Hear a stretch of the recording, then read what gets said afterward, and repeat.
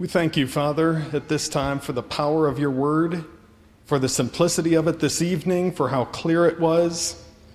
We've been given instruction as a believer in our personal lives, with our families, with our churches, in our communities, areas that we know we need to repent, and we run from making that repentance, from making those changes that we know you expect from us.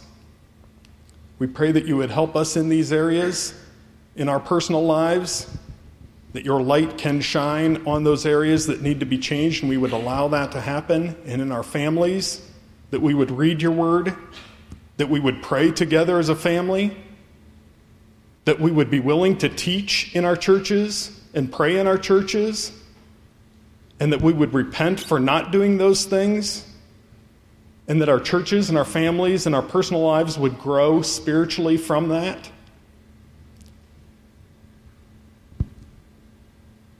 But our burden is more for those that are lost.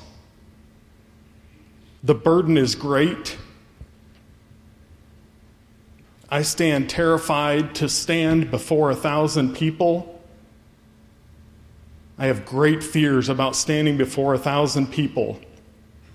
But those that are lost should have that same fear, seeing their sin and standing before the one that can destroy their bodies and their soul in hell forever.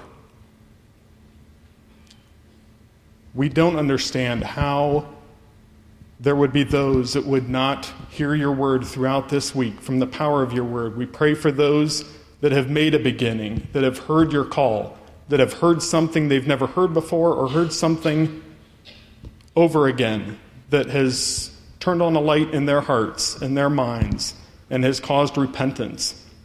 We pray that you would help them and that they would know that your word is true, that he who began a good work in them will complete it until the day of Jesus Christ.